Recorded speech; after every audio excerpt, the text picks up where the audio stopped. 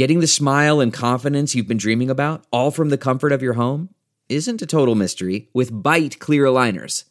Just don't be surprised if all your friends start asking, "What's your secret?" Begin by ordering your at-home impression kit today for only $14.95. Byte clear aligners are doctor-directed and delivered to your door. Treatment costs thousands less than braces, plus they offer flexible financing, accept eligible insurance, and you can pay with your HSA FSA. Get 80% off your impression kit when you use code WONDERY at Byte.com. That's BYTE.com. Start your confidence journey today with Byte. Last year in Kansas City, we had 150 homicides. About 40% of those cases in Kansas City remain unsolved. Many are considered cold, a heartbreaking reality for dozens of Metro families. I'm living this nightmare. This is just really just kind of unreal. Each victim has a unique story in life and in death, with friends, family, detectives, and prosecutors all fighting for justice. Crime Stoppers, how may I help you? Just one tip could help solve the case. This is Fox 4 Problem Solvers Crime Files, the podcast. I'm Kara Small.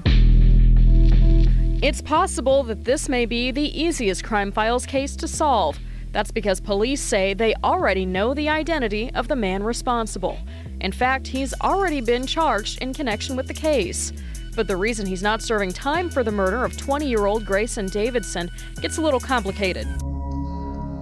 It all started on November 23rd of 2016, the day before Thanksgiving. Jamie Ramsey says she spent that day in St. Joseph, Missouri with her extended family. Her 20-year-old daughter, Grayson, stayed home in Kansas City. Jamie says her daughter had to work Thanksgiving night because of the expected shopping crowds. She worked at Foot Locker. She collected Jordan shoes. That was like her dream job at the time. Jamie was busy with her family as they got ready for Thanksgiving that year. All of their traditions and preps for the big meal. She also texted with Grayson during the day. The night before Thanksgiving, I talked to her via text message. 7:30 at night was the last time I heard from her. She just wanted to know that I'd made it to St. Joe, the drive, and just told her that I made it and I loved her. She said, "I love you too." Jamie woke up on Thanksgiving Day and planned to spend the day with her family. Then her phone started ringing. She says she ignored the calls, at least at first. The following morning, I received several phone calls from a private number, which I didn't answer because it was private. I listened to my voicemail and had a message from Detective Taney to call back, and called him back and was informed that my daughter was the victim of a homicide. Shock, disbelief, all kinds of emotions ran through Jamie's head. She broke the news to her family and then headed back to Kansas City to face the nightmare. Police say Grayson and a friend went to meet 3 men near 55th and Forest just off Troost. According to court documents, they were trying to sell some marijuana. Investigators say one of those men was Derek Cannaday. Grayson's friend eventually told police that he handed the drugs over to Cannaday and the 2 other guys. She said the buyers started walking toward the car, but then Cannaday turned around. The court records say that Grayson's friend thought Cannaday was going to pay. Instead, he started shooting. Several bullets hit the car and Grayson. According to court documents, Grayson's friend dropped her off at a nearby hospital and took off. Grayson died of her injuries. Police spent months investigating Grayson's murder. They say they were even able to link Cannaday to Grayson through her cell phone records. Investigators arrested Derek Cannaday on June 20th, 2017, after Grayson's friend decided to cooperate. Then, poof, at some point, Cannaday was released from jail. 6 months later, prosecutors filed charges against Cannaday for the second-degree murder of Grayson. In April of 2018, Kansas City police issued a community alert. It asked for help locating Cannaday.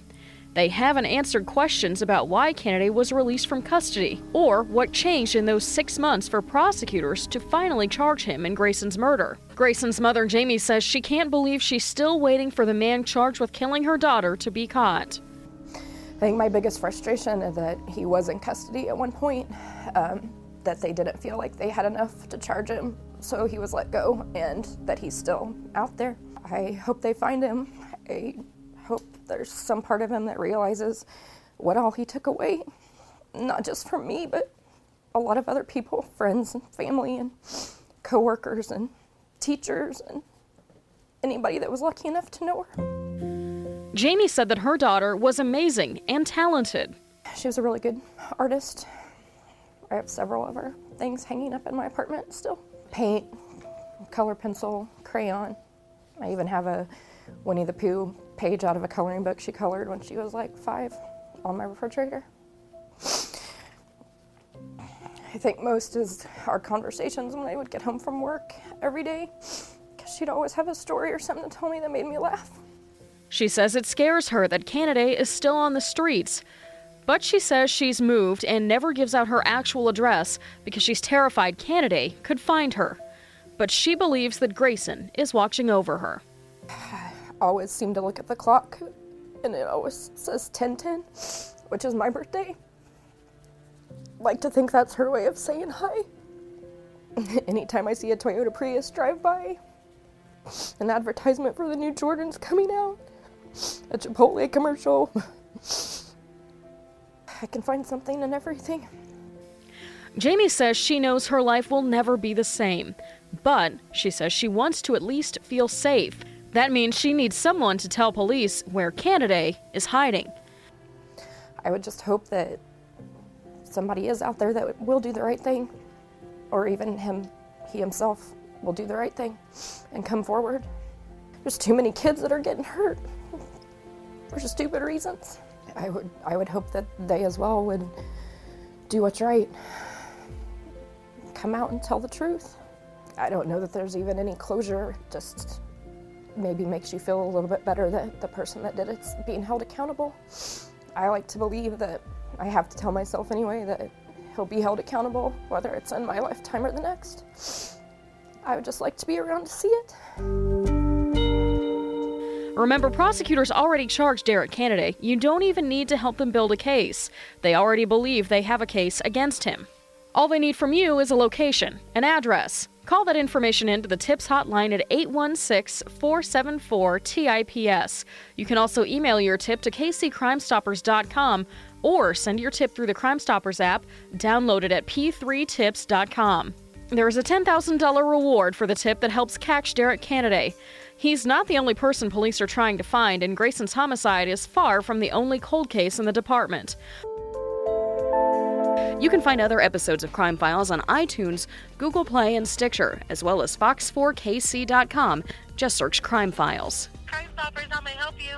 On April 3, 2019, Derek Canady was captured in Kansas City. He's charged with second-degree murder in this case.